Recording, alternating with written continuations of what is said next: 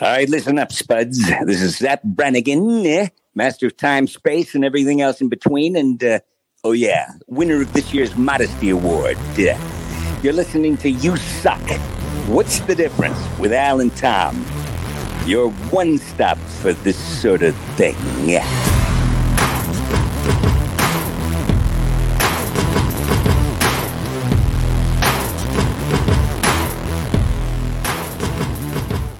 Hey guys, welcome to What's the Difference podcast. I'm your host, Tom Bruno. And I'm Alex Whiteley. And today is a very interesting episode. You know me, guys. I like a lot of cool things in this life. I like snowboarding. I like the outdoor life as much as I fear the outdoor life. And of course, that brings me to like things that are outdoor related and anything that are a form of fashion thereof. And I used to spend a lot of time watching a lot more TV than I do now. But that's how I was introduced to this person. He is a survival instructor. He is an author. He is a TV personality. He is a bunch of different things. He's going to tell us a lot of cool stuff. Please welcome to the show, Mr. Cody Lundeen. Yeah. Hey, thanks for having me. Yeah, absolutely. Now, Cody, the first thing that I got to draw attention to is after watching you plenty of times, and probably the thing that you might be the most well known for is the fact that you really keep it authentic as much as humanly possible, so much so that you don't wear shoes, right? Yeah, I don't wear shoes, and I don't know if that's part of keeping it authentic. It's just a personal choice, which of course I don't recommend. Maybe in England, I would recommend it, but not in Arizona. It's a dangerous place that you live. We have a friend that lives out there, and I'm of course, being as in love with the American deserts as I am. It's one of the most venomous places in North America that possibly is, and you choose to do it barefoot. I mean, where's the personal decision behind that? Is it just the feel? Do you like the sand on your feet, or is it something a little more spiritual for you? Well, it started a long time ago in the late 80s. And I was enthralled and still am with native peoples because they're the original badasses. Whichever tribe you look at, these are the people that were doing it for real and still are if you go to the right part of the planet. And I always, yes, there's sandals in the Southwest and, moccasins and a bunch of stuff. But the bottom line is I kept seeing all these pictures of native peoples in Arizona. And a lot of times they're barefoot, And so I thought I would try that. Because I know that one of the first things that happen to POWs in warfare in general is they take their shoes. And they take their shoes so they don't go away, or that they can't go away very fast. And I didn't want to be limited by such a trite piece of gear. I mean, I love footwear. Don't get me wrong. I mean, it's a necessity in some parts of the country. But my thing is teaching self-reliance. And my motto for my school is the more you know, the less you need.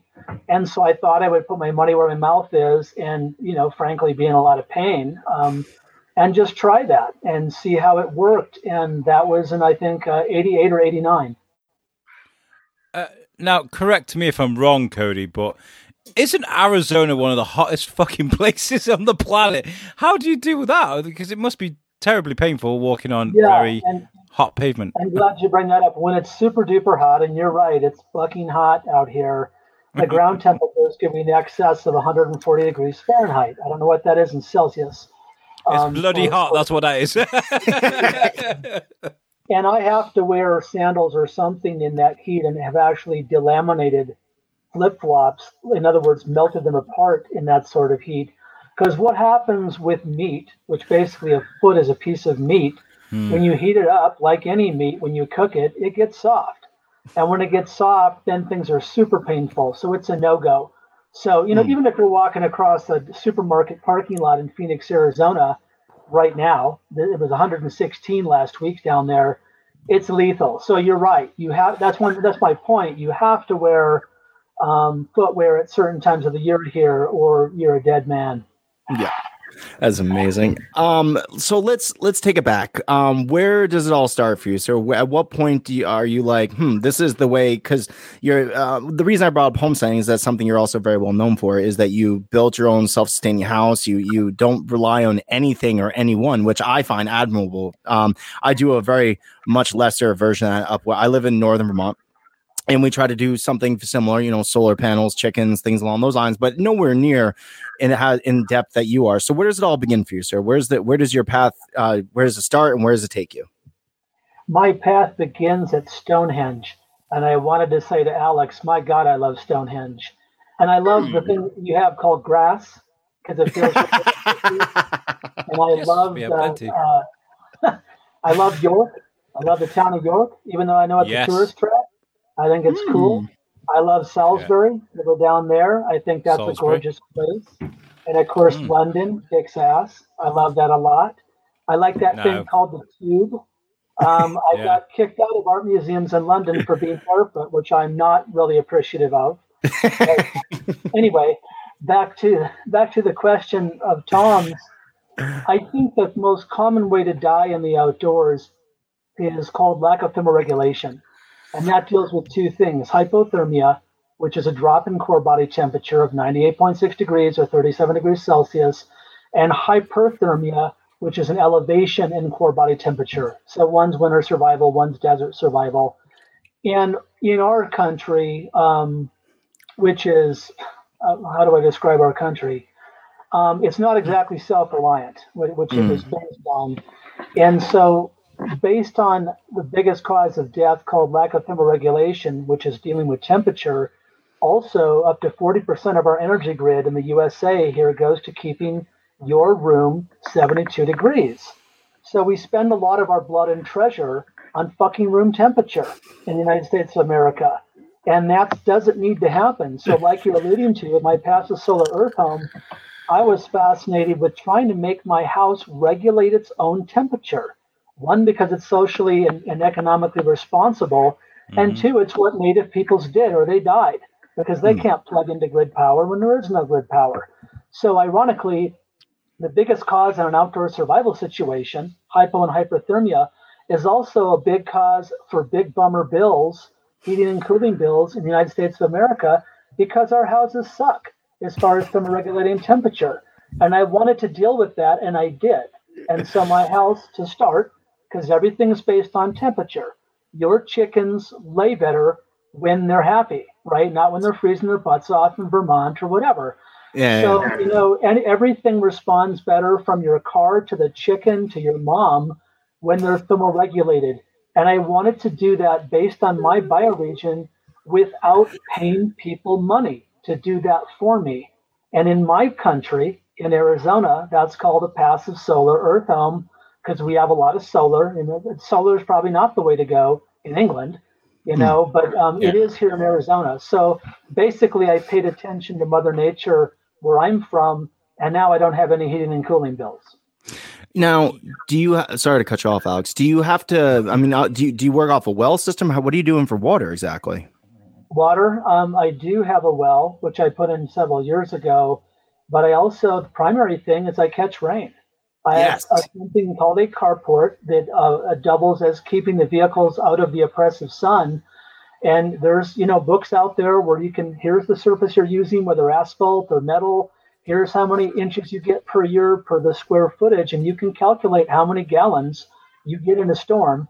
I have several big poly tanks, which are common here in Arizona, big polyethylene tanks, 3,000 gallons plus, and my rainwater runs through a series of filters, blah, blah, blah, that fills those tanks. And what I do is I have a solar well, which is run, by a solar pump, and there's a thing in one of those tanks that's basically a float. And when that float gets to a certain point, that well kicks on. And I have that float set to a certain height to where the well rarely ever kicks on, because I can maintain from storm to storm, because I'd rather use rain than any sort of even non-grid power. So other than someone shooting up my tanks, which they're partially buried a few feet anyway, that's how I do it with water. And I've never, knock on wood, had an issue, even though we're in a very, very scary drought right now as we're talking. I do it a similar way. I mean, we rely on our well water a little bit more than we probably should. We're actually in the process of excavating for a new well setup, because there's a couple things.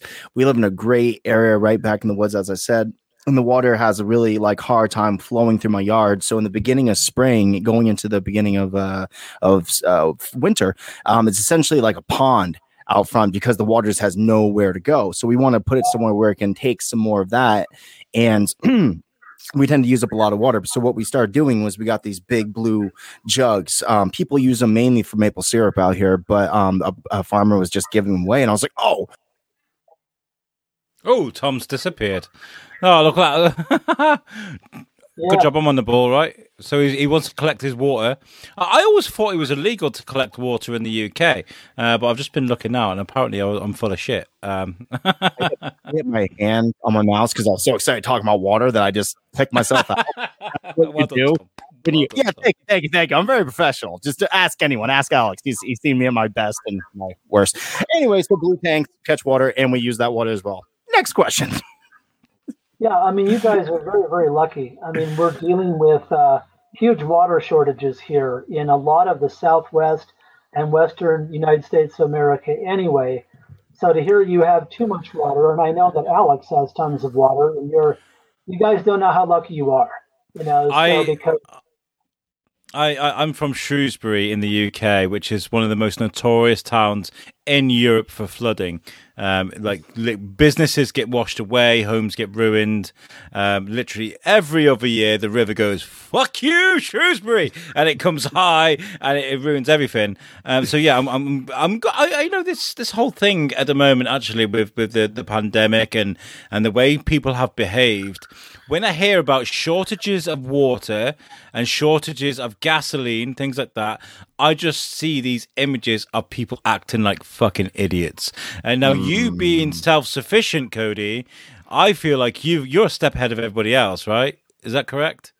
Well, that depends. It depends on what you're talking about, the threat. There's a lot of different threats out there. And, what I do, because I get a lot of weird emails, as you might imagine, and a lot of comments and X, Y, and Z. Come on my podcast. I know some asshole just asking, come on, show. So that's a loaded question that you've asked. But I think that for all your listeners out there, if you want to be more self-reliant, the place to start is common sense, and that starts with human physiology and psychology, and about what we use every day that we take for granted, and make sure you have enough of that for you and your family, so you're not standing in the food lines or whatever, and try to get as self-reliant as possible, and ideally try to make it a part of your lifestyle and not just some knee-jerk reaction to being a paranoid doomsday freak. To make it ideally a part of your lifestyle, like Tom, with the water bottles or whatever, and there's all stuff that we can do regardless of where we live to kind of check off the boxes of physiological needs to make things a little bit less stressful when the grid goes burp. Because let's face it, I mean, Texas here in the United States of America, the grid went down big time in parts of Texas because of something as evil as cold weather. Go figure, right? Yeah, that was nuts. People weren't prepared for that cold weather. And so it laid waste to a lot of people's perceptions on what you need. But I'm a real big fan of common sense. That's not what I see out there in my field. I see bullshit, and I see a bunch of products that deal with people's ego, with their fear, or with their ignorance. I really do value that kind of the way of thinking, because like when I think of survival experts, I think of Ray Mears, I think of Bear Grylls and all these people, but I've learned a lot of horror stories about people like Bear Grylls and the way he operates, because it's like, so guys, if you're trapped in Scotland, what you need to do is find a sheep and skin it alive, So the fact that... Sorry, go on. But it's funny you mentioned Scotland, because that's where a guy died trying to emulate him. He died of hypothermia, which we've already mentioned, in a cabin, in a hiking cabin. This guy didn't even know how to dress himself. And he was emulating Bear Grylls, who, for the record, is not a real survival instructor.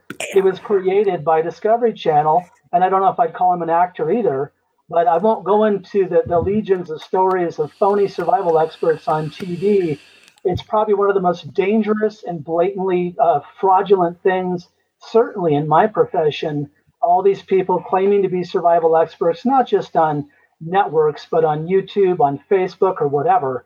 You really have to watch it, because, I take what I do very seriously, And even though you guys, your podcast is how you choose to run it, but I'm hoping, to maybe help some of your listeners with stuff, not just to maybe entertain, but to actually offer some fucking guidance or some education about, making people a little bit less scared in an emergency situation and helping your listeners get by with less when the pressure's on. I mean, that's what a survival instructor does.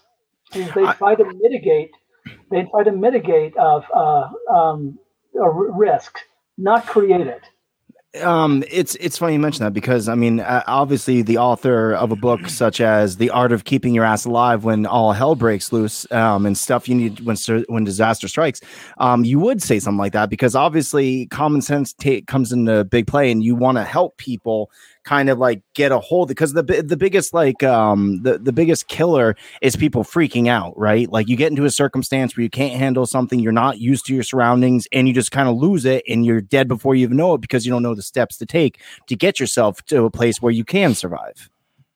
Well, I've always said that survival is 90% psychology, which a lot of people forget. They focus on the content of the physical body, which is obviously is important because we've been talking about that. But if you're too scared stupid to use what you have buried in your backyard, it doesn't matter. So what people don't realize is when people's lives are under threat, they get scared. Duh. Myself, you guys. And when people get scared, there's something called adrenaline that pumps through your body that screws up our wiring and makes everything wonky. And it's hard to think, it's hard to act, and then you got your kids freaking out or whatever. So you're right, Tom. There's a lot of psychological stuff that goes on when people are scared. And that's rarely ever talked about or discussed. There's 3 big P's that as a survival instructor, thank you for not calling me a survivalist, which I hate that term. One is psychology, which is what we're talking about, how fear affects the human body. The other is physiology, what makes the human body tick, and then what kills that human body. And the other is physics, mainly the physics of heat loss and gain. We've talked about hypo and hyperthermia. So if you go to a survival expert, quote unquote, who doesn't understand human physiology, human psychology, and the physics of heat loss and gain, they're not a survival instructor, and you should run like hell from them. It must just drive you absolutely wild because, like you said, there are a litany of people out there right now that claim they know a thing or two about survival, and most of these people read a chapter or 2 of a book or they watched a show from the wrong information, and then now they're spouting off knowledge that's potentially harmful to people that are nowhere in the know, like myself. I'm not I was a Boy Scout. There goes the extent of my survival knowledge. So if somebody like me, who maybe say has not watched any of the stuff that you've been a part of, or maybe even seen like a Les Stroud or something, who watch people actually know what they're talking about, it's very dangerous knowledge. Now, when that type of stuff happens, is it hard for you just to keep silent, or do you really want to be out there like, no, you should not do that because that's dangerous? Well, I'm the squeaky wheel. There's a reason Discovery Channel fired me, and that's a whole thing I don't really want to get into because it's very, very nasty and it's not pleasant. But one of the things when you're dealing with people's safety, now you guys are talking to me and you, in a sense, you're trusting me with a little bit of your life because you brought me onto the show. I'm a survival instructor. And one of the things that trumps everything else is the fucking truth. And if I don't tell people the truth about my training or my opinions via experience about other people who may or may not be what they are, that's on me. And so I don't go out of my way to look for a fight, but I'll fight if it's brought to me. So I'll say this to your listeners. Vet the damn person that you're going to hire that's supposedly your survival instructor. Way back in the day, there used to be something called a professional resume. It was a resume that actually had your background. All your listeners can Google it. It's resume. It starts with an R, like rat, because that's what's going on out there now. Vet the person that you're trusting your life with, and then follow up and vet that resume, because every resume should have people, here's who you can contact. I worked for so-and-so. You have follow-ups to vet that resume because people, of course, lie on the resume. That's number one. If you're in a profession that deals with human safety and you don't have a professional resume, red flag right there. The other red flag is anyone on TV, on a so-called survival show, should be looked at with suspicion. Because there's a lot of people out there that have any one of your listeners could be the next survival expert on TV if the network wanted you to be the next survival expert. And there's people out there that will do anything to get on television. No integrity, no credibility, no experience required. This is not my opinion. This is my experience. Fact. I'm telling you stuff I've seen. Fact. This isn't just some theory I have. So when you're watching a survival show on TV, don't assume the person that's teaching you knows what in the hell they're talking about. More often they're prompted by someone else that doesn't know what they're talking about, called a television producer, who's gone on Google and Googled content to then parrot to the so-called survival expert to tell you and your family who are trusting that person potentially on TV to do X, Y, and Z in a real emergency. And if that sounds like a really dangerous situation, it is. Cody, how does an average Joe like me and Tom, well, Tom's probably less average than me, but how do we spot a phony? how when we're watching something like Ray Mears on TV, how do we spot that they're not telling the truth or they're not telling the right things? That's a great question you ask, and you don't know, right? It's only a professional knows if another quasi-professional is BSing, and that's the scary part. The way you find out is a lot of years of experience, unfortunately, and most people aren't willing to do that. Another way you might find out is just Google the person and see the dirt about them. And if you keep seeing dirty laundry about the person that they've been outed as a phony already, then you know the answer to that. It's a great question, Alex, that you asked. But again, I go back to, this person, if they're a survival expert, means they have a survival school or they work for a survival school, which probably means they have a website, which probably means they have a bio about them, which should mean they have a professional resume. It all comes back to show me and you prove me. Because if I'm paying you good money and trusting you with my family, I want to know I have the real deal. And it is possible to find out if you do. So Cody, like I mentioned before, I'm an ex-Boy Scout. I never made it to Eagle Scout because I found out that weed and vagina was out there, and I was like, oh, other things, and I kind of escaped from the realm of Boy Scouts. But I still love the outdoors. I know, right? I like to be prepared. I stick by their motto of always be prepared. I always, try to keep myself as well prepared as humanly possible. Now, I live in different conditions than you. Obviously, I live in the mountains of Vermont, very, very cold, very wet. You live in a very dry desert. But if I wanted to keep me and my family prepared for a lot of things, not just general and specific things, but like if I wanted to have an overall kit in my car, what are type of items I should be keeping with me that could help me in most situations where if we were to get broken down on a back road in the middle of nowhere, no real circumstances, it's not freezing rain or nothing like that, just a night. What are some things I want to keep with myself? Okay. And the caveat is there is most, right? Which I understand that, and that generics things out. I know you're in Vermont, and you know I'm not. Yes. But we have winter here, and I know you do as well. Yes. So in Vermont, it may obviously depend on, and more so than here in Arizona, the car you're driving around in January would have some different stuff maybe than the car you're driving around in June. Like I would go right back to thermoregulation. Let's just take it January in Vermont. Extra sleeping bags, cheap sleeping bags or blankets, right? You break down. Hypothermia is what's going to take your family out, right? That drop in core body temperature. You're not going to be building a fire on your dashboard. People, I love fire. Fire is a beautiful tool, but it's a lot of work to build fire, especially with nothing, especially in the winter, especially with the novice, especially with people that are scared stupid. The easiest, most gross motor way you can keep warm is something called clothing, which you can have extra clothing and maybe a sleeping bag or blankets or whatever in the trunk of your car. And you can get this stuff fairly cheap online, discount stuff, or go to the thrift stores in your area, especially in June in Vermont, where everyone has their sweater on the rack because it's not cold, right? So you just have extra stuff in the car to deal with hypo or hyperthermia. And then water is a big part of that. That's why you guys are so lucky, even Alex, even though his town's always flooded. I know it doesn't feel like it doesn't fucking stop over here, Cody. It doesn't stop. Stop fucking raining. I want to go and get a suntan. Oh man, But in my country, you'd pack water, right? Because water helps them regulate body temperature in hypothermic conditions and hyper. And then, whatever else you think you need. I mean, you asked a big generic question. I don't know if it's a bathroom in the woods. I don't know if it's a highway.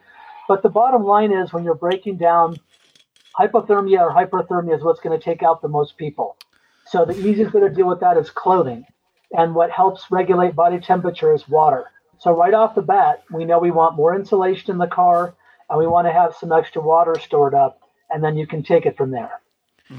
When you speak of hypothermia and hyperthermia, one of my favorite authors growing up was Andy McNabb. He was an SAS soldier, and he wrote a very good book called Bravo 20. And they've made movies of it, and they did like the Chris Ryan version of the story because he fucked off from the group and walked like 2,000 clicks to get out of the country. Anyway, on the film and in the book, being in the desert, obviously it's super, super hot. You're in Iraq, it's very hot. Then during the night, it's like sub-zero. So you got two different kind of things to fight when it comes to hypothermia and hypothermia. How do you deal with that? I mean, you're in Arizona, you must deal with that too. During the nights, it must get quite cold there. How, as a person out there with a bag of kit, something on your back, do you fight against them two evils? Clothing and water. Clothing and water. I'm serious. I'm serious, Alex, because if it's the basis of my first book, 98.6 Degrees, the first half of that was regulating body temperature through clothing and water. The latter half was a survival kit. So what that soldier would have done is have the appropriate gear, ideally, for that reason. Wool can be appropriate in the desert, and wool, of course, is appropriate in the wintertime as well. You got to cover up. And the reason the desert is so hot and the reason the desert can be so cold is lack of atmosphere. And what I mean by that, there's no tree canopy, there's hardly any cloud cover. So the Earth gets solar radiation 110% all day long.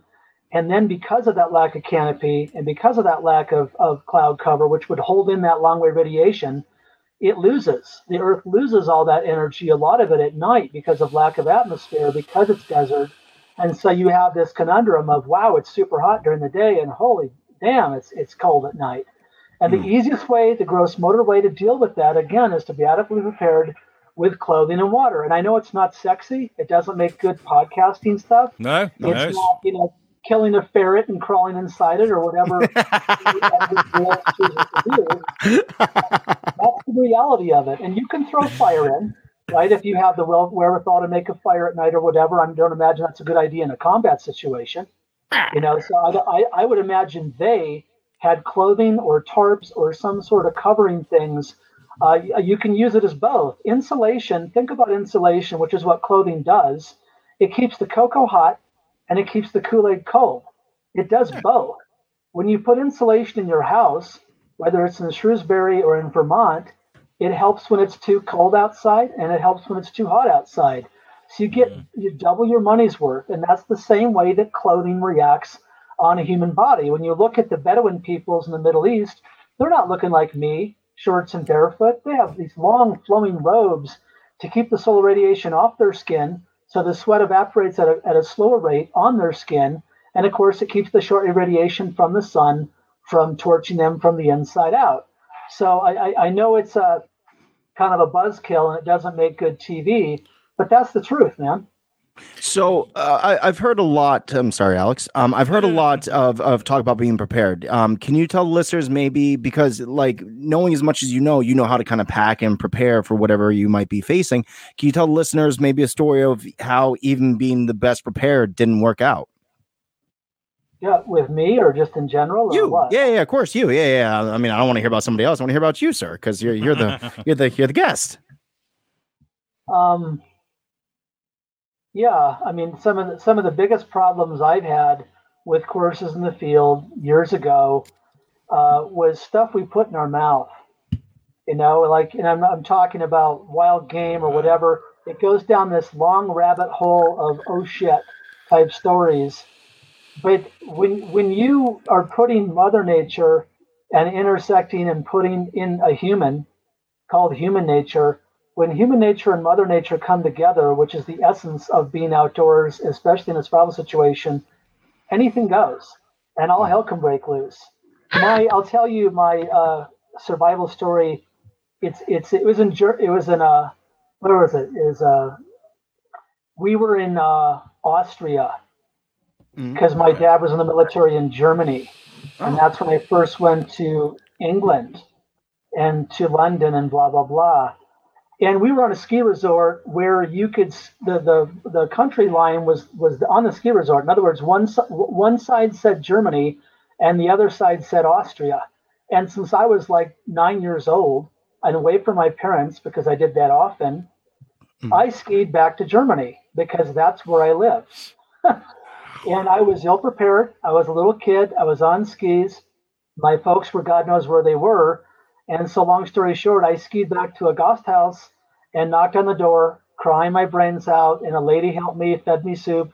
And they sent me on a snowcat to where my parents were, who were waiting for me, who, if you can imagine, this is literally the case of like the 9-year-old boy lost in the wilderness in a ski resort as it's getting dark. So that's probably the biggest screw up I've made, but I didn't know what I was doing. I thought I was skiing back home. Yeah. So little things like that, a sign is wrong or whatever can kill people, right? I mean, it doesn't take much to go sideways in the wilderness when the place is designed to provide variables. And variables is the word I use a lot when I'm lecturing. And the number one fear of every culture on the planet is, guess what? Guess what the number one fear is of every culture on the planet? The dark? It is. Yes. You're right. And why is that? Why is the dark the number one fear? Because it represents the epitome of what? The unknown? Absolutely. Yes. 2 points. Tom. Yes. Yeah. Swish. Thank you. So what you've answered your own question, right? I mean, human nature and Mother Nature have more variables than anything else I can think of on this planet. And when you put people into the backcountry, anything can go wrong. And because anything can go wrong, what I try to do with my clients is kind of look at the statistics about what goes wrong the most often. It's not the grizzly bear or the snake bite. It's hypothermia. It's hyperthermia. It's dehydration. Those are what kills the most people. So in this big, crazy world, it's also very beautiful and stunning and deadly at the same time. We need to distill down how people really get hurt and injured and dead in the backcountry. And that's it. And that's what would have taken me out. Have I not found that Gasthaus, that little house that sold tea in the ski resort in Austria, I don't know if I'd have made it. Tea. Nice. Shut up, Alex. Just shut your fucking mouth. The cold tea I had down in South Carolina was delicious, you bastard. Fuck you and your iced tea. I'll have my tea warm with milk and 2 sugars. Thank you very much. Fair enough. You know what? If it wasn't a thing, then Cody wouldn't be alive right now. So I guess you win. My fucking bad. Because that's like the story, though, right, Cody? Like that, nobody expects to get lost in the wilderness. Nobody ever. Like you don't go in the woods and be like, oh, I'm gonna go find some lion's mane, or I'm gonna go do this. I'm gonna go for a nice hike with my family. Nobody intends to get lost, and that's probably the most common story. Is like, hey, I went, a couple miles in the wood for a hike, and I got lost, and I got turned around. Then I was there all night. That's generally how it goes. Yeah. You're right again, because that's what makes survival situations so scary. Is no one pencils in on their day planner. Oh, Tuesday at 3, I'll be in a survival situation. They just happen, and they happen unexpectedly. You all know. Do you know Murphy, Alex? Does England have Murphy? I know Tom knows about Mr. Murphy. Murphy's Law? Yes. Murphy's Law. Yes. If anyone's read Jurassic Park, you'll be very familiar with Murphy's Law, because that's how I learn everything is by reading Michael Crichton. That which can go wrong will go wrong, right? Exactly. And that's the of what we do for a profession. It's very, very true. Now, for anyone that maybe wants to see Cody, do some of his teaching, of course, you should absolutely go take his course and go, out and survive with Cody. Because if I lived anywhere in the surrounding area, that's what I'd be doing right now. But I live a few miles away, so I cannot. And my family would probably be like, "You're spending how much to go where?" I'd be like, "I'm gonna go hang out with the dude in the woods for a couple of days. It'd be really fun." And they're gonna disown me. Anyways, there's a show you can watch, Lost in the Wild, where it seems like they're kind of like did what we're talking about right now. 4 random people get together. You go through their bags. You basically make them prepared for like a day hike. Not even. You're like, hey, this is what you should have. You wouldn't have all the rest of this crap, so you can't come out with it. Trying to basically go where exactly where I was gonna go with that, because sometimes my brain's like, you have a point, Tom, and then it's like, no, you don't, Tom. So when you go out in the woods and you only have limited things, I mean, obviously keeping your core body temperature in check, make sure they have the proper amount of water, things along those lines, but you can't always do that. What are some like tips and tricks that you could potentially keep in the back of your mind that will help you, say, if you do not bring enough warmth or if you do not have access to good water? Sure. Wow. Thanks, sorry. And again, this is totally short on context, right? Which defines my content. So there's another generic question about what should I do with giving me no background. But I understand where you're going with that. So we could jump right into leaving a game plan with people that care about you before you leave town. And what I mean by that is where you're going, when you'll be back, who's in your party, what you're driving, what you're doing out there, the intention of the trip.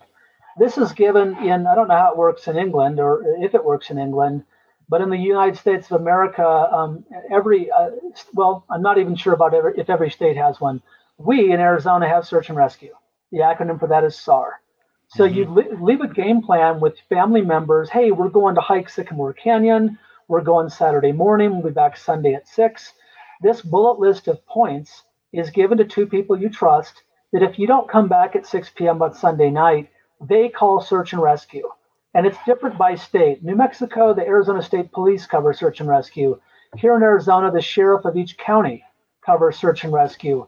That's what all of your listeners need to do, because you need to leave a game plan with people back in town. So if you get compromised, they know where in the hell to look for you. Because if you look at and break down the term search and rescue, it's 2 different disciplines. They search for you and then they rescue you. Well, if you've done your planning and you've left this 5W game plan with 2 people that care about you, the search is over. They can just rescue you because you're searching because you don't know where the hell the person is. And this tries to mitigate that. And hey, we're right here. We're at Forest Road 22. We're at Camp Winnemucca, and someone broke their ankle or whatever it is. So number 1, that's what you'd have, letting people know back at home where you went, when you're due back, so that trained professionals can come bail your ass out if Murphy comes a calling, right? And Murphy comes a call in a million ways. Now, segueing in with search and rescue is a way to signal for rescue. So in Arizona, because we have a lot of solar radiation, I pack a signal mirror, 3x5. They can be seen routinely for 60 miles.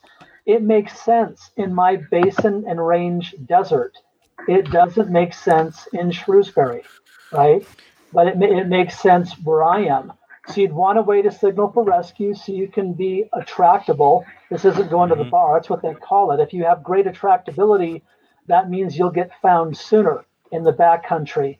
So, along with regulating core body temperature and staying hydrated, of course, you'd want some calories, some glucose. Of course, a way to make a fire, unless you're an idiot and don't know how to do that, and burn down the forest. And a way to signal for rescue, and people that know how to look for those signals, called search and rescue. Those are the bare bones, regardless of if you're in the mountains, if you're in the desert, if you're in the jungle. Those things ring true, and those things help bring people back alive. It's very famous. No, you go first, Alex. I cut you off 4 times now. Go ahead. It is actually important. So there is a connection between the US and the UK about our search and rescue, because up until about 2015, the RAF, the Royal Air Force, would do the search and rescue. That was their job, one of the companies. But it was actually handed over to Bristow Helicopters, who are a Texan company. Bristow Helicopters are from Texas. So they're like, here you go, guys. There's a contract. You can send us helicopters and do our search and rescue for us. And that's who do it. Bristow Helicopters is a company from Texas. Hey. All right. Does that cover all of England? Do you know? So it says here, Bristow Helicopters. Bristol Helicopters Limited holds a United Kingdom Civil Aviation Authority Type A operating license. It is permitted to carry passengers, cargo, and mail on craft with 20 seats or more. And yeah, it's a UK wide thing. Yeah, that's crazy. I mean, very much to kind of like hammer in the point, made famously, anyone that's familiar with 128 hours, 120 hours, whatever that movie was about that dude. 127, thank you. I was there. I was in the area. I didn't say like it was 5 hours. 5 hours lost in the desert. Yeah, but Tom Bruno, it's generalizations like that might just get you killed out in the wild. You know? Very true. It's very true. Is it 5 blasts of a light that's a, SOS? Is it 5? I think it's 5. No, it's 3, Tom. 3 and then 3. Fuck you. Listen, I told you I didn't finish Boy Scouts. Leave me alone. So, made famously in 127 hours, the one thing that the gentleman that was, that all happened to, the thing that he says very famously is that he did not tell anyone where he was going. He didn't tell anyone anything. So this all could have been a very much easier situation for him if he would have done so, because, day 2, when you don't return, they're like, oh, we need to go look for Aaron. We don't know where the fuck he is. But he didn't. So, I mean, that really does kind of like drive that home that you should, of course, tell somebody where you're going, because, that's how someone's going to even know to look for you. So, yeah, I mean, it's very simple, but it's very honest. Well, he's wiping his butt with a hook for the rest of his life because it's true. He didn't do it, right? And the irony is, supposedly, he volunteered for SAR. So if anyone who works for search and rescue doesn't do what you're supposed to do in search and rescue, that's on them. And I've got experience with some of this as well. A bit of survival. Well, only when I was a kid, right? So I've not done any army. I wasn't in the army or anything. But I wasn't in the scouts, but I was in the army cadets. And when you get a bit older, so like 17, 18, they kind of kick it up a gear just to see what you're made of, right? And we went on this one place where they were like, they kitted us out before we went out. They took us on a minibus. So we had webbing and our uniform and a rifle. And they gave us ration packs and ground sheets and all that stuff. But they kind of hijacked our minibus, took us all out, took all our kit off us. And we had to like huddle up, and we had to like share ground sheets with people, and a ration pack would have to last for 3 days instead of 1, and things like this. And like we'd go around, like they chuck us a map. They'd be like, "These are your coordinates. These are your checkpoints. Be there by these times, otherwise we'll come and hunt you down." And it was amazing. It was so cool as a kid.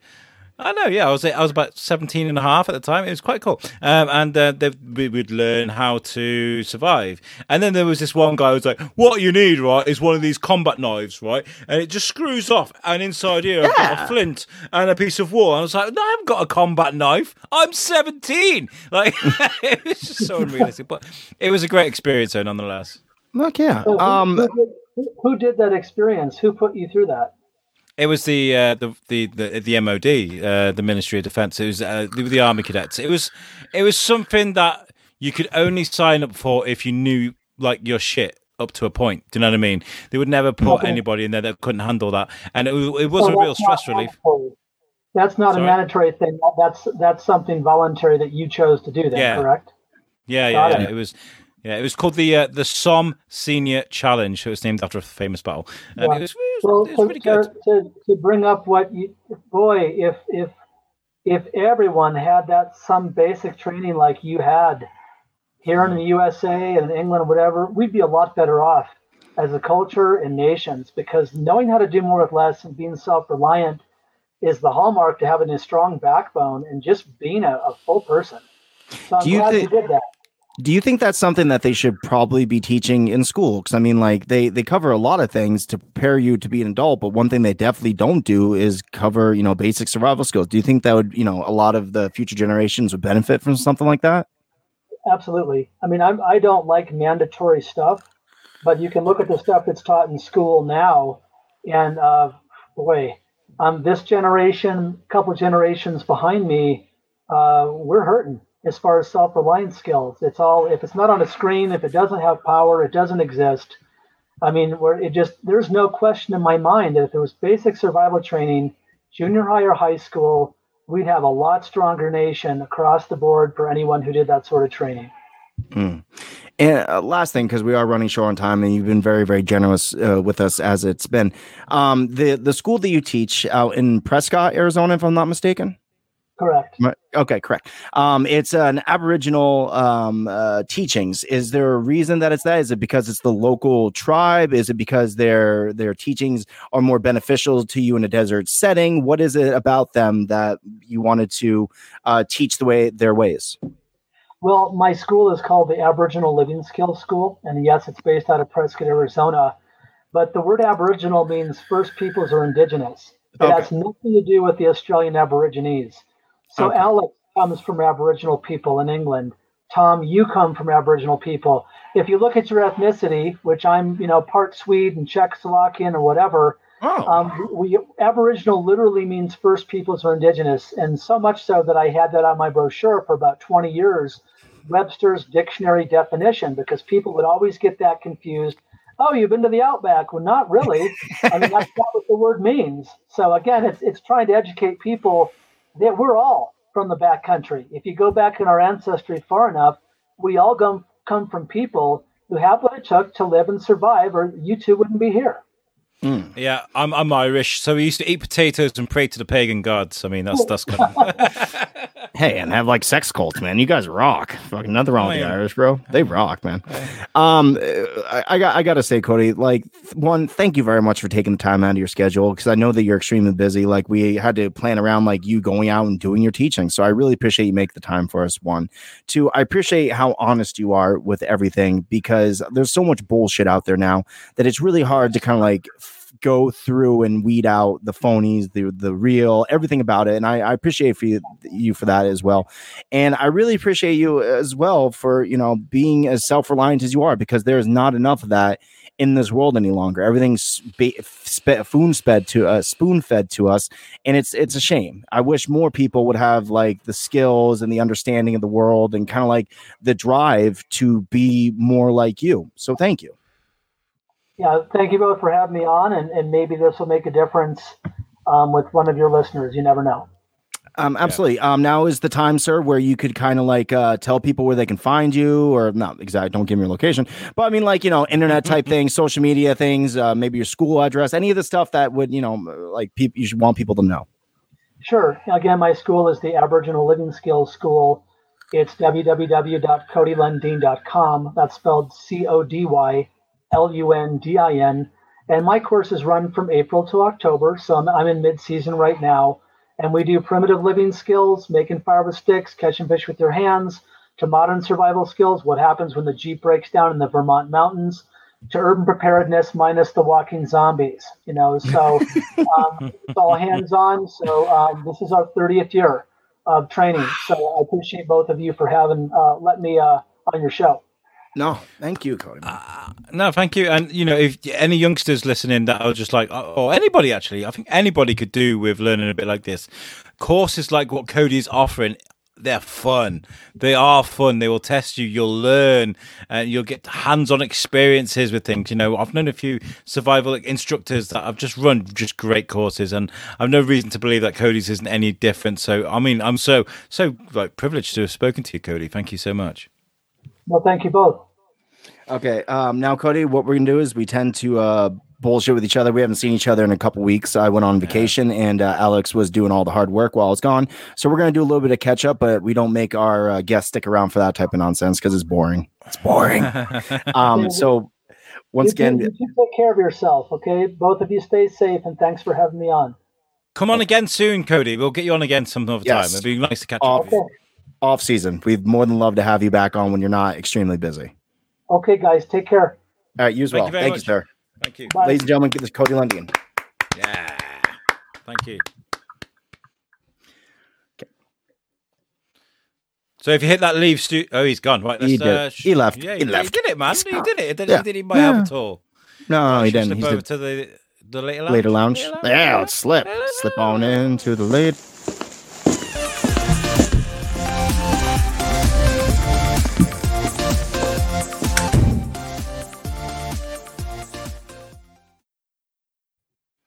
Hey, so cozy in here.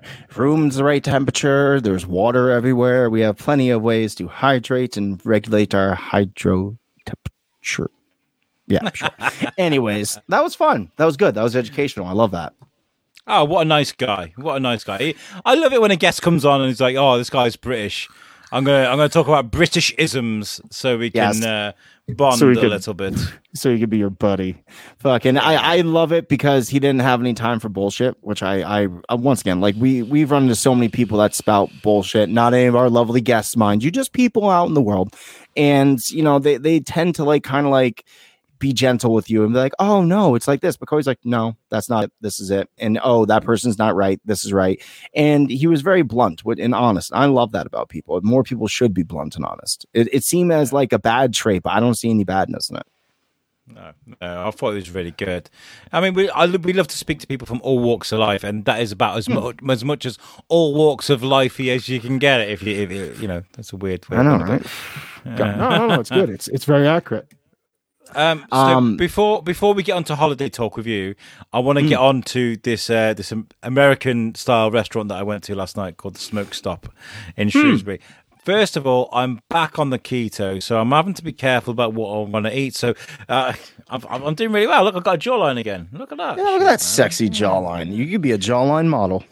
Yeah, I could be. And I said to the wife as Timmy was having a play date, and I was like, oh, let's go out for some food. Immediately regretted my decision because going out to eat while you're on keto is boring as fuck or awkward, So we were thinking, where can we go? And we were thinking meat restaurants, somewhere that sells really good meat. So we looked for barbecue places. Obviously, I like Hickory's, but Hickory's is full as fuck ever. I can't get a table there. So we went to the Smoke Stop in Shrewsbury, and it's like an American themed restaurant. I'm going to show you the restaurant first. So let's do it. Hey, look at that flag. That's all American right there. And look at that baseball glove, America. Yeah. Yeah, so this is what we're seeing now, guys. That are watching. It's nice booths, like nice wooden things. You got the moose antlers there, or cow antlers. I don't know what that is. Look at the chicken wire. It's like someone's gonna throw bottles at you. Yeah, there's a big booth there. We've sat there years ago. It's so crazy that it still looks the same.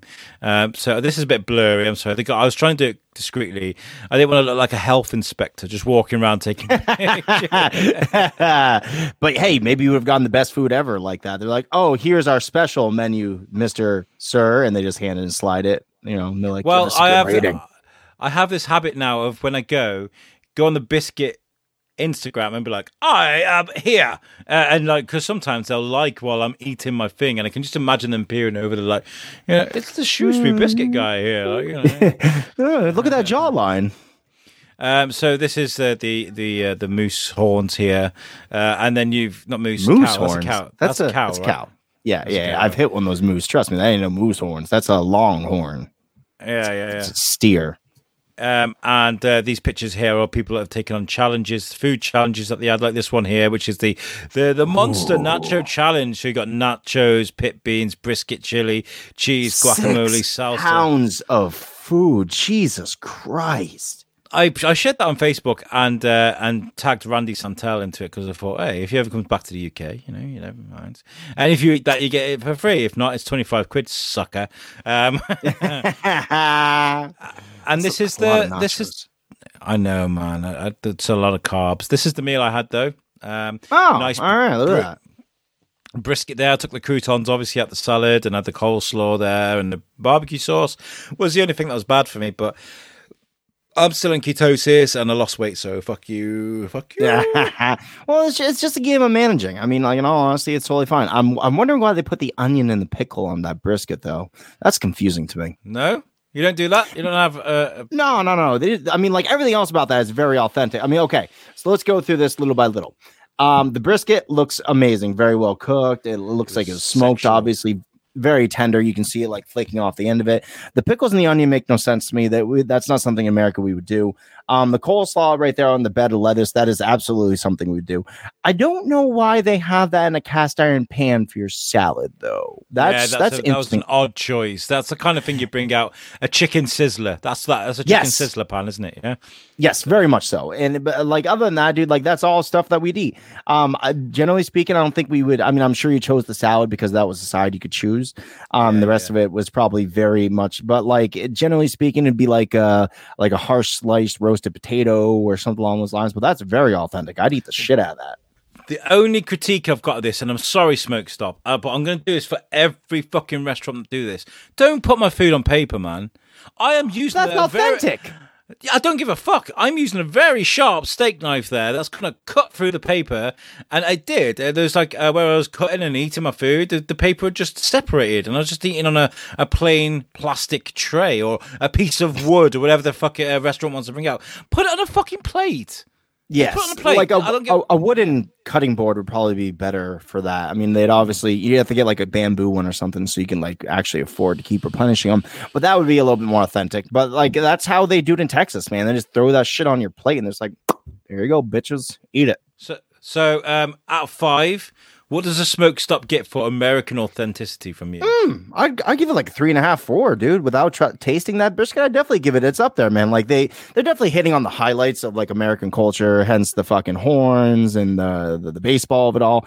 But it's very good looking. Like that looks just like any barbecue joint I would stop to around where I live, and that's full fledged. What was the wait? What's the normal wait time on something like that? Because it's gonna flow very nicely into my vacation. What was the wait time for that? Well, we went there. We meant fucking business, right? So the waitress come up, and there's bottomless drinks, and we had the Pepsi Max, obviously, or Coke Zero, the same shit. So we were like, "We'll go bottomless with the drinks, and we're ready to order our food." And she was like, "Oh, really?" So she took our food order, and within less than 10 minutes, our food was there. It was very quick. Very, very quick. Right. So, yeah, I mean. So yeah, Smoke Stop, very good. I really enjoyed it, and the food was very much like breakfast at Tiffany's. I ate that brisket, and I almost cum in my pants. I was like,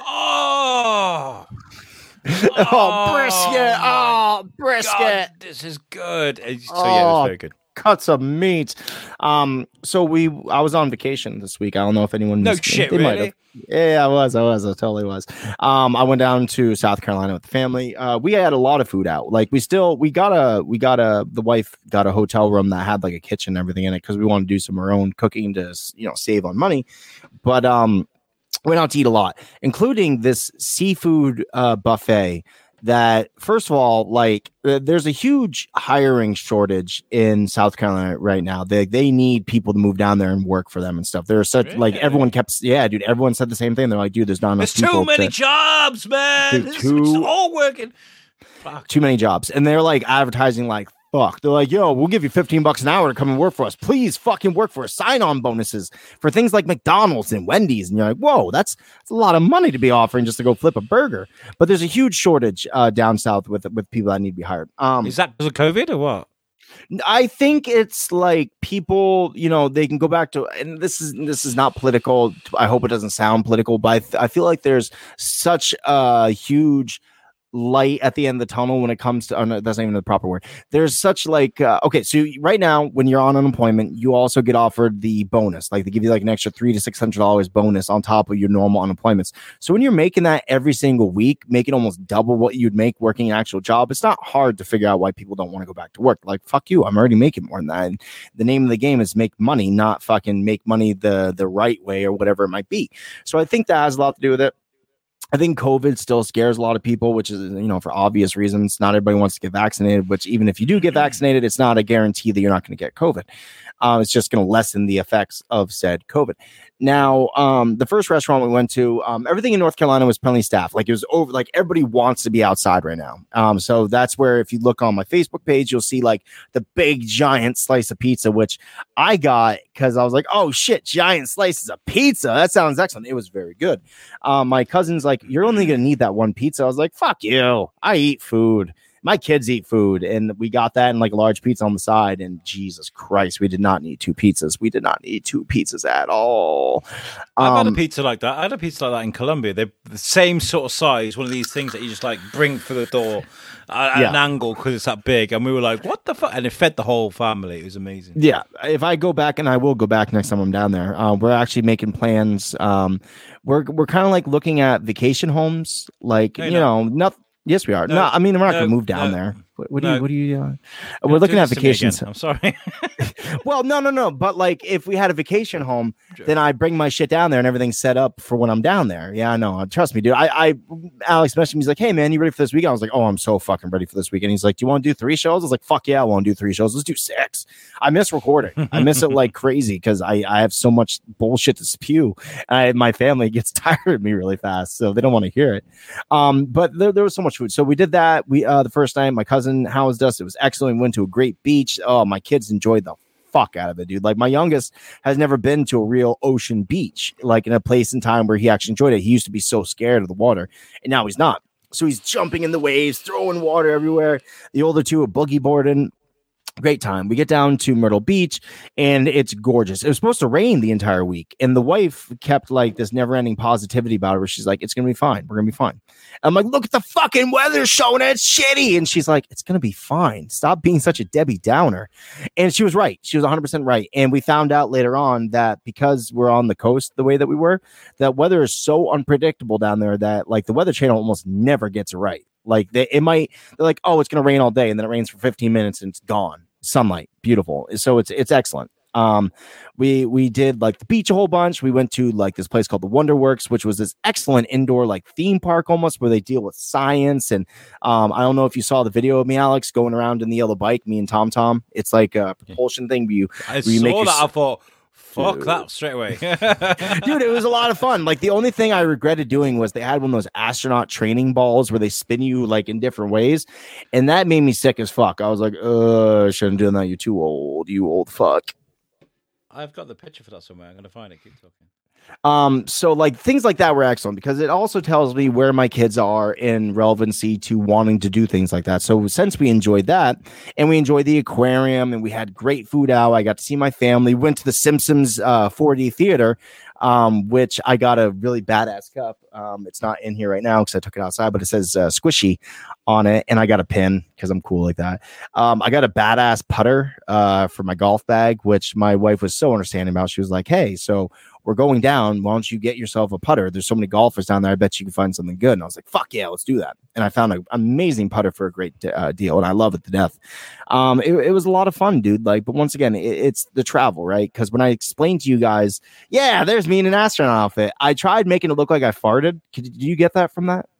No, I thought you were trying. I thought you were trying to do a bit of smolder there, kind of like. No, it was more like who the fuck farted? Oh yeah, it's me because I'm in a suit.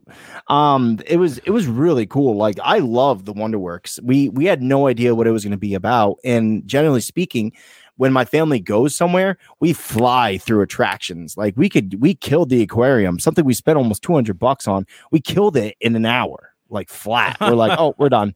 We just, we see shit, we go, we make sure we check out everything, we do all the stuff that's available. But we're fast moving. We are very, very fast moving family. So when we do things like that, we tend to like do in a lot less time than Google predicts. Like, Google's like, you could spend 2 to 3 hours at the aquarium depending on what you do. We're like, fuck you, an hour. The Wonderworks, on the other hand, we spend almost 2 hours at that fucking place, and we got there early. Like, we got there's nobody in line, and we're looking at these posts that say, from this point you have an hour and 15-minute wait until you get to the front. And we're like, I wonder why they have those signs there. We get out 2 hours later, and the line is around the fucking building, Alex. It was huge, such a big line. So that was interesting. So much fun. I got to try all the Southern food. I brought back. I smuggled a bunch of bottles of barbecue sauce back. I got Krispy Kreme donuts, Alex. You're familiar with Krispy Kreme, yeah? Yeah, they're everywhere here. Yeah. Kreme. Yeah. Really? You have Krispy Kreme over there? Yeah. Do they have? There's you get like. You can buy them in the supermarket. They have the proper Krispy Kreme sort of restaurants there with the machinery in the background, so you can see the donuts going in. Yeah. So. See, I did not know that was a Krispy Kreme thing because I'm used to Dunkin' Donuts. I've only bought Krispy Kremes. Like, you can go to a school function and you can order Krispy Kreme donuts to be sent to you, and it's just the standard glaze. But they actually had the conveyor belt and the donuts behind them. And it was really, really fucking cool, man. Like, it was so cool that I almost bought a hat, $20. I didn't buy it because my wife's like, "Yeah, totally get the hat." She's like still jiving off of Father's Day, so she's trying to make me happy. I was like, it's mainly white. I'll dirty it up, and I almost regret it because I like the hat a lot. But dude, it was such a cool experience. And the only thing that really sucked was the way back. there was a problem at the George Washington Bridge, part of the main interstate that brings us back to where we live, and Google Maps, like when I go places I'm not familiar with, I follow Google Maps. I'm like, oh, Google lead me astray. So this would have happened to me as well. But Google like led my wife all the way the fuck around everything, which added like 4 hours onto our trip. And she's like, I was complaining about Google Maps. She's like, well, what the fuck? It's not my fault. I'm like, no, not you. Because I would have done the same thing. I'm like, why the fuck would Google Maps do this to us? Why'd you betray us, Google Maps? You bastards. Yeah. I mean, we have me. By the way, guys, if you're wondering why I've got ink all over me, I wonder how much Cody wondered about that. He's like, "What the fuck is what? Is well, I wiped the teardrop. I wiped the teardrop from my eye because I thought I don't want him to think I've been in prison for shanking someone up. I've just done Prison Break. It's been you guys know me. If you watch the show, we know you. But yeah, Kaz uses, obviously she's an iPhone thing, so she uses the Apple Map shit. I use Google Maps like you, man. I'm the same, and by far. Apple has fucked us up so many times. It's like, oh yeah, you go to this place, why don't you go in the back way where the traffic's one way? Why don't you just do that instead? And we're like, fuck that shit, man. I mean, you should really do your research, Tom, and plan ahead when your maps out. I'm not joking. If we see funnily enough, yeah, go on. No, I was going to say, funnily enough, if you see bad traffic, Alex, you just hit choose another route. And guess what? That's what you did. And it just fucked you up. Like, we're going to take you everywhere but the place you're supposed to go. Well, we took this as a learning experience because, one, we are too reliant on Google Maps. Like, clearly we are. So what we want to do is in the future, we want to like look at our thing. We want to kind of do it without it. We want to go old school about it and actually use maps and plan routes and stuff like that because it would teach it. Like, my wife's very well versed in the road, man. Like, she remembers highway numbers and shit like that. I'm not. At all. I know things. Like, I'm like, oh, you go down to the McDonald's and you take a right and then you get past this, and I'm good at landmarks. So the last thing we're going to do for the summer, the last big thing, is we're going to go to a place called the Great Escape. It's an amusement park. It's a Six Flags adjacent type thing. It's going to be a good time, water parks. And I think I'm going to kind of like print out, like I'm going to get a map and actually just use that and try to like tell my wife how to do it. And she follows the directions and vice versa. Make sure you take plenty of variant clothing and fluids with you. Yes, so you can regulate your temperature. Yes, yeah, anal temperature too. I inject that stuff in my behind, and I'm gonna cool off. There were so many things I wanted to ask Cody, by the way, that I just didn't feel were proper to, and I feel like we tend to do things like for clarification purposes that people might not understand. Like we'll re-ask a question that we don't think was answered to the fullest extent. I wanted to ask him how he ended up on the TV. Yeah, but then he very quickly dismissed the fact that he did not want to talk about the Discovery thing. So I kind of want to just like not mention it. But I did bring up his TV show prior to that, which was not Discovery adjacent. So I figured that'd be okay. And I don't know, it was a lot of fun. Like, once again, I am so appreciative of the people that come on the show and take their time out of their schedule to talk to us, because we're just a couple dudes, we're just a couple guys. We don't know anything like they do. And you've got some fucking killer TV to catch up on as well. Loki is just absolutely smashing it, man. I watched episode 2, so I am almost up to date on Loki. It's very entertaining. It's very interesting. Do they just? I mean, you obviously find out spoilers about Loki. Stop listening now if you don't want to hear stuff. They obviously announce who the girl version of Loki is, right, or whatever she might be. They cover that in episode 3? Episode 3, they give you a whole let's get to know you type episode.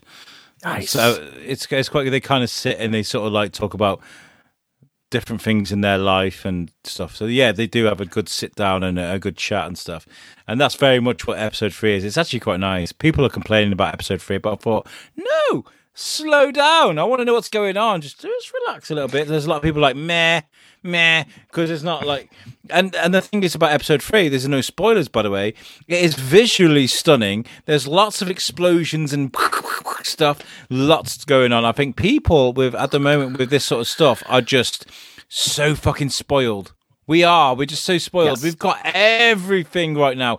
If you've got nothing amazing going on Disney Plus at the moment, there's Netflix, there's Amazon, and there's HBO over you guys, and Paramount, stuff going on everywhere. We are definitely become spoiled. If it's not like a TV series with a budget that equals fucking Lord of the Rings or something shit, we're all complaining. But I think I think Owen Wilson, by the way. Owen Wilson is fucking back, baby. Yeah, dude, in such a big bad way. Like, we were talking about, me and the wife were like, wow, you can see it's Owen Wilson. You can see everything about it. You can hear him. But he's so on top of his game. And I'm so grateful they put him in a fucking Marvel Marvel production, because it's just so well done. I really want to know more about his character, because once again, they take like little itty bitty characters from Marvel history and they're like, oh, we're going to make this person very big. So they already have a huge backstory. I've never even heard of Mobius before this. So now I got to go back and find out what he's done, where he's been, because I bet you he's a lot more badass than, we're led to believe right now. Question for predictions. What do you think is going on with those time dudes? Because they really make it seem like there's something else going on in the background with that. I don't think they exist. You don't think they exist? The Time Watchers or whatever they're called. No, I don't think they exist. And you'll find out there's at the end of episode 3. You'll find out why. There's lots of fuckery going on here, and I feel like Loki is gonna think he's doing something good, and he's gonna fuck everything up. He's gonna just cause chaos. I kind of got that feeling from that girl that Owen Wilson's either into or they dated or something, whatever she might be, like the Overlord chick. I really get that feeling because she's very well, we do this because the Time Lords say so. We do it because of this. You don't want to say against the time people. And I'm like, you're giving a lot of emphasis on what they want and what they do.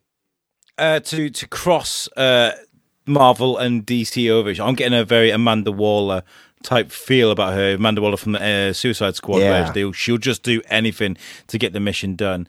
But there's what I was going to say. Yeah, and Tara Strong is now in the MCU as well. Tara Strong, we like Tara Strong. That. Yeah, dude, she plays the clock. Yeah, excellent. And, no wonder she said no to our fucking to our show a couple times, because she's like, "Fuck you, I'm in Marvel now, bitches. I don't need you."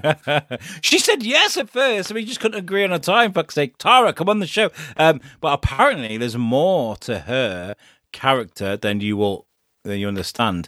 Now, if you think about it, right? She's a computer program, and he says, "Are you alive or are you a program?" She says a bit of both. Yes. Now, what was Jarvis? AI, a little bit of both. And they turned him into Ultron. I know the answer to this. So when you look at something as silly as that, as a talking clock, maybe there's more there. I just think they are on it, man. So ever since the reappearance of Red Skull in Infinity War and Endgame, I was like, the fucking continuity, the balls that these guys have got to write the story and let it play out over 10 years. I'm thinking they haven't just thrown this shit together. They know what they're doing. Absolutely. How badass was it when they opened the drawer and he's like, "Are those Infinity Stones?" He's like, "Yeah, there's a bunch of them. People use them as paperweights." I was like, "Holy shit!" That was excellent. That was so cool.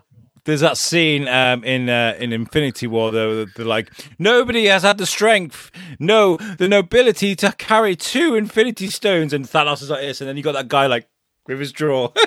Yeah. Speaking of things that are on top of the game, have you seen the latest episode of Rick and Morty?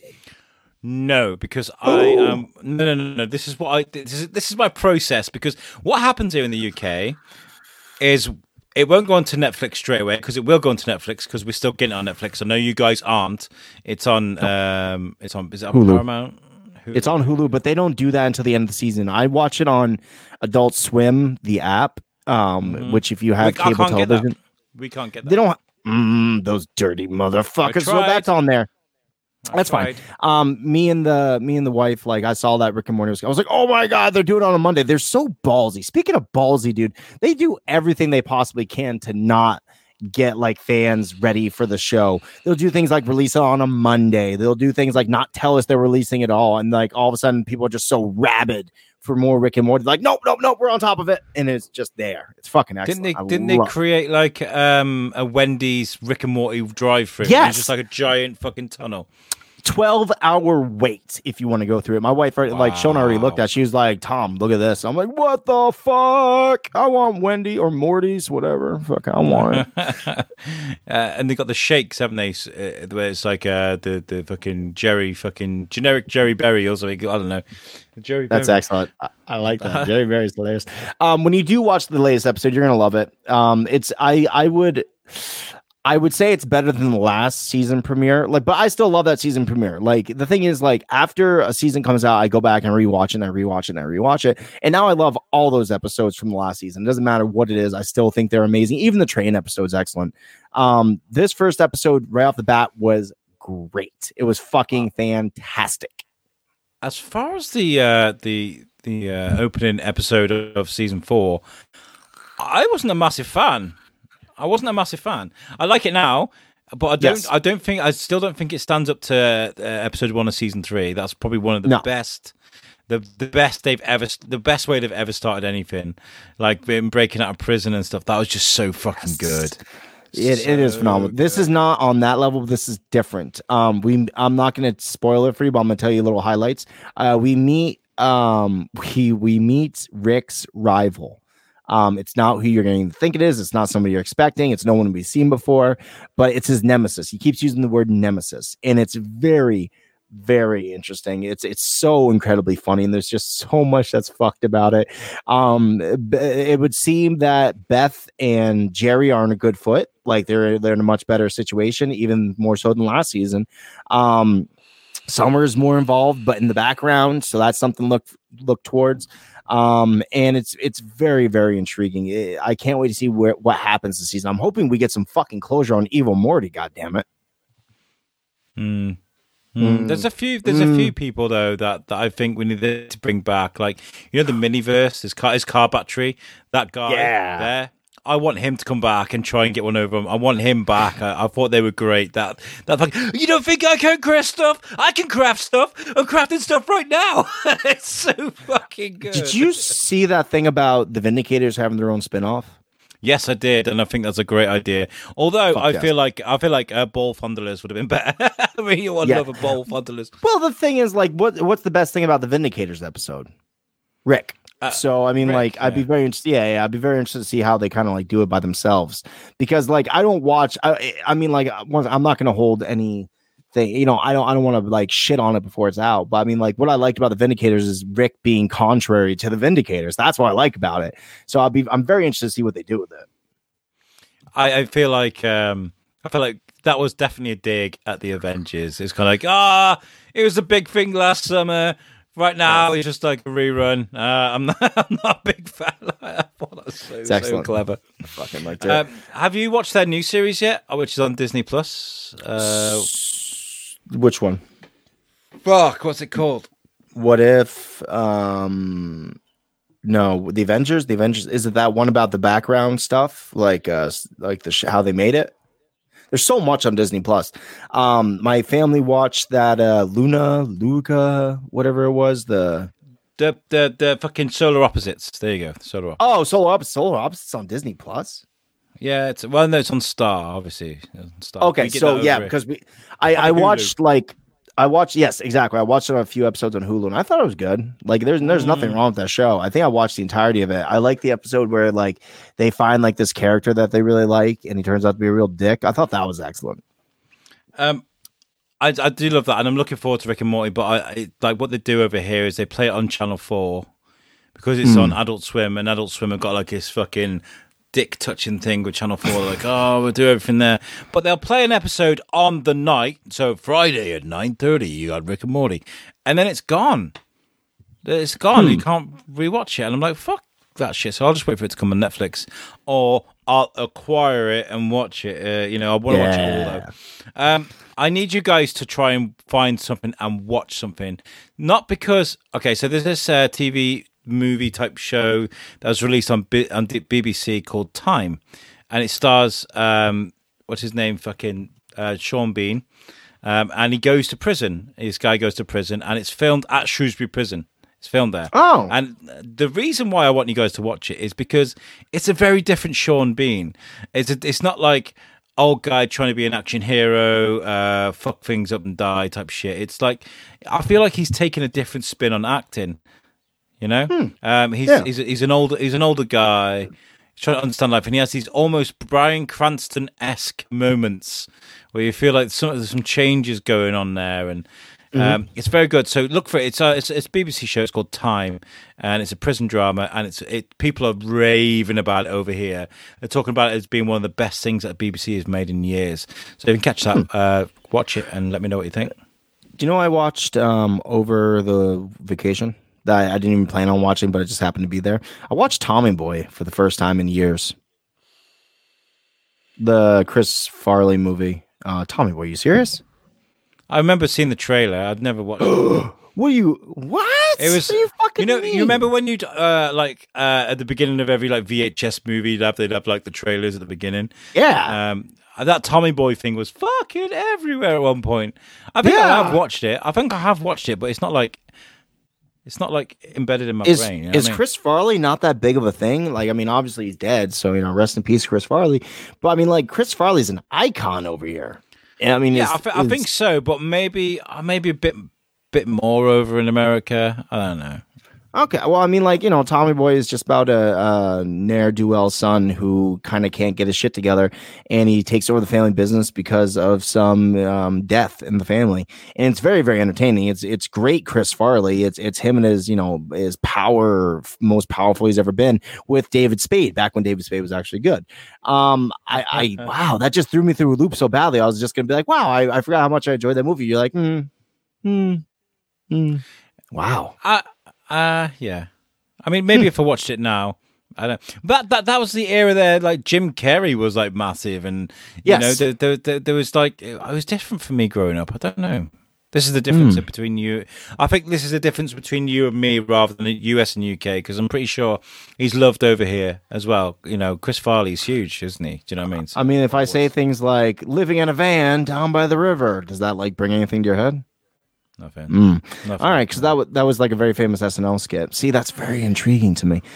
We need to end the show now because I can't talk to somebody that doesn't know Chris Farley. No, we got to do it because we're running short on time and we have another show to do. We're doing about half an hour. Okay, guys, I need to tell you guys about about him dying. My threat was like, no, you don't. About you guys, if you listen every week, you will know. But if you're listening to this new and you want to get involved, please do. We're doing a 24-hour live podcast to raise money for a local charity. I'm going to bring up this graphic right now, but things are going to change because we have a new name, a brand, and it's been done by a professional company in Reach, who are our main sponsors. They have branded it, they're going to logo it, and they're going to give us T-shirts, hats, all sorts. We're going to send you out the blueprints for the print off, and you can probably get one cheaper to get you one made in America and get it sent to you guys. Yeah, I see how it is. Once again, UK first. I understand. Fuck you. Yeah. But here's the old graphics. This is the 24-hour podcast challenge, and on the 9th of at 9 a.m. on the 29th of September, we're going to go live, and then we're not going to stop until 9 a.m. on the 30th of September. We're going to do 12 hours of the Shrewsbury Biscuit and 12 hours of USUC, and this is to raise money for a local cancer charity, Lingen Davis. The guest spots are filling up really quickly on the biscuit. All the prime time slots, all full. All full. We've got like 4 people left to do on the biscuit. We're working hard on USUC. I've been messaging. I emailed Melissa Joan Hart yesterday, her own personal email. Wow. Let's get fucking Sabrina on. Why the fuck not? I mean, use your teenage witch powers to make them donate more. Yeah, that's it. We're selling hour-long sponsorship slots as well. So if you want to sponsor an hour and have this hour is brought to you by Tom Bruno and us to display your logos on the screen, please get in touch. And I've been told, I'm very sorry, this isn't because of any preference, but I've been told to use just the one email and the one website. But go to the Shrewsbury Biscuit Podcast.co.uk and use that email, the Shrewsbury Biscuit Podcast gmail.com. Please get in touch with us because we want to hear from you. And the only reason I'm using that one email is not preference over two shows, just to use the one email and to make it easier. And on the 14th of July, we launch a brand new show. Oh, you have a date. 14th of July is the launch, and it is yelling at clouds with the genius that is Eric Fluger. If you are fans of Hollywood Babylon or Smugco in general, you'll know who Eric Fluger is. He's a very famous artist. He's a very clever guy, and this is going to be a podcast where I hit record and let Eric go for between 1 and 2 hours. And I just sit back and let him go. Like it says with Alex Whiteley, but I don't feel like I'm going to be there much, No. And this is going to be the type of podcast where you can sit with a glass of brandy or whatever in front of a crackling fire and just enjoy. We're very excited about it. And what other shows have we got on Tom, Bruno? I'm so glad you asked me what kind of shows we have on here. So we have this show, What's the Difference podcast with Alex Whiteley and Tom Bruno. We bring on interesting guests like Cody Lundeen, or yesterday we talked to a bunch of reenactors from the Battle of Shrewsbury, if I'm not mistaken. Did I get there? All right, very good. So we talk to everyone from all walks of life. That's what we like to do. There is the You Suck Chronicles with Jamie Westwood and Tom Stevens. They just barely had Ian Danter on, which is an amazing episode. I look forward to hearing it as well. They do a similar thing, but with their own beautiful spin, which is they bring on guests and they talk to them. There's Yelling at Clouds coming July 13th. 14th, July 14th. Look for that. And every single Wednesday, you can look forward to Wednesday Night Live, which is our live show where we bring on anyone from USUC that actually has a couple seconds to talk. And we just, bullshit. We catch up. We play games. That's our favorite thing to do is we play games. So if you know any games that you want us to play on this, please send it to our Gmail, send it to anything.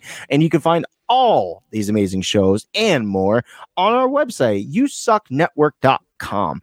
If you like any of our stuff, if you like us, man, go to usucknetwork.com. That's the home for everything that is USUC. And we love and are very proud of our website because it was built for us by the great people over at weborchard.com. Weborchard.com, guys, is a website creating website. That makes no sense. But what they'll do is if you have an idea, if you have something you want to sell, these are the type of guys that will build you a online presence. I mean, it's one thing to have social media be the way that you kind of like sell your stuff or whatever it might be, but the fact is that's not good enough. Never will be, never has been. You might get some success off it, but a website really tells people that you have made it.